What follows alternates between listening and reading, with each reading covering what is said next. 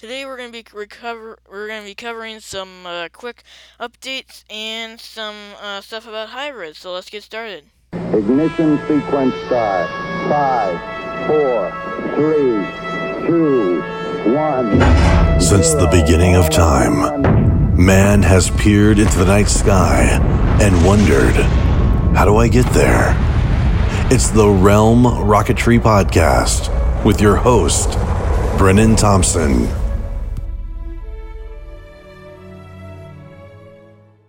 Let's just get right into 3D printer filaments.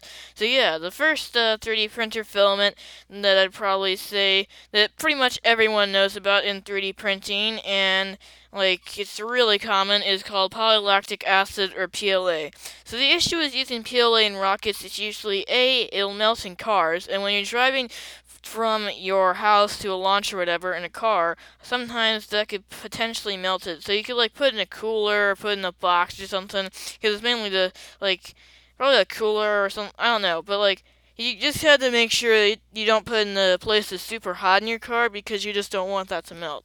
The second part is melting as motor mounts. So depending on the type of motor you use, I haven't really done any detailed study on this. If you know anything deeper about this, then please contact me in the contact section of my website. But essentially, depending on how long of a motor burn you use, then it might melt your motor mount. So, if you have a 1 second burn, it's probably not going to melt, but a 5 to 10 second burn could potentially do that. And I'd recommend you put another motor too that's paper inside of a plastic motor mount, and then that'll just dissipate the heat and you'll be fine there. So, quick thing, PLA Plus is stronger, but it's not insane amount of strength addition. It's more but it's more of a strength addition than a heat addition, so it's like a slight step higher than PLA. It prints pretty similar to PLA. You can probably use the same settings as what I did in my initial PLA Plus prints, and it turned out pretty good. So it's something you can use. But I'd probably say, yeah, use PLA Plus over PLA if you're going to be printing for rockets and you want to use PLA or something like that. The nice thing about those filaments is there aren't any fumes and they're pretty available.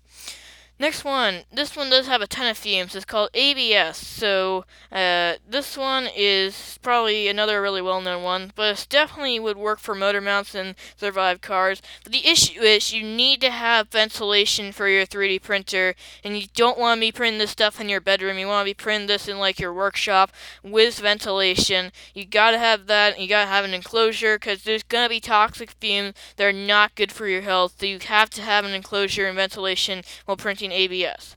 So, in order to counteract that, there's PETG. So this is starting to become a more popular filament, and more people are starting to like it.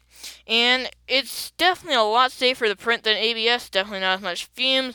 It's probably not as little as PLA. You might want to do your own research before you start printing PETG in your bedroom or something like that. But you can definitely print in your garage or something like that and be fine. Just maybe open a window. You gotta do research towards your own situation, because there's not something that applies to everything. It just depends depending on who you are and how good your ventilation is and that kind of stuff. But it works a lot better for motor mounts and cars. But definitely, I have been warned that this stuff is hard to print. So just a quick disclaimer on that.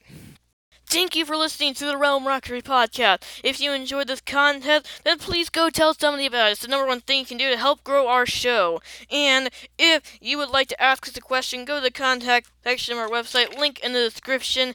But for now, remember, what could go right? Safety third! Bye everyone, and we'll see you next time.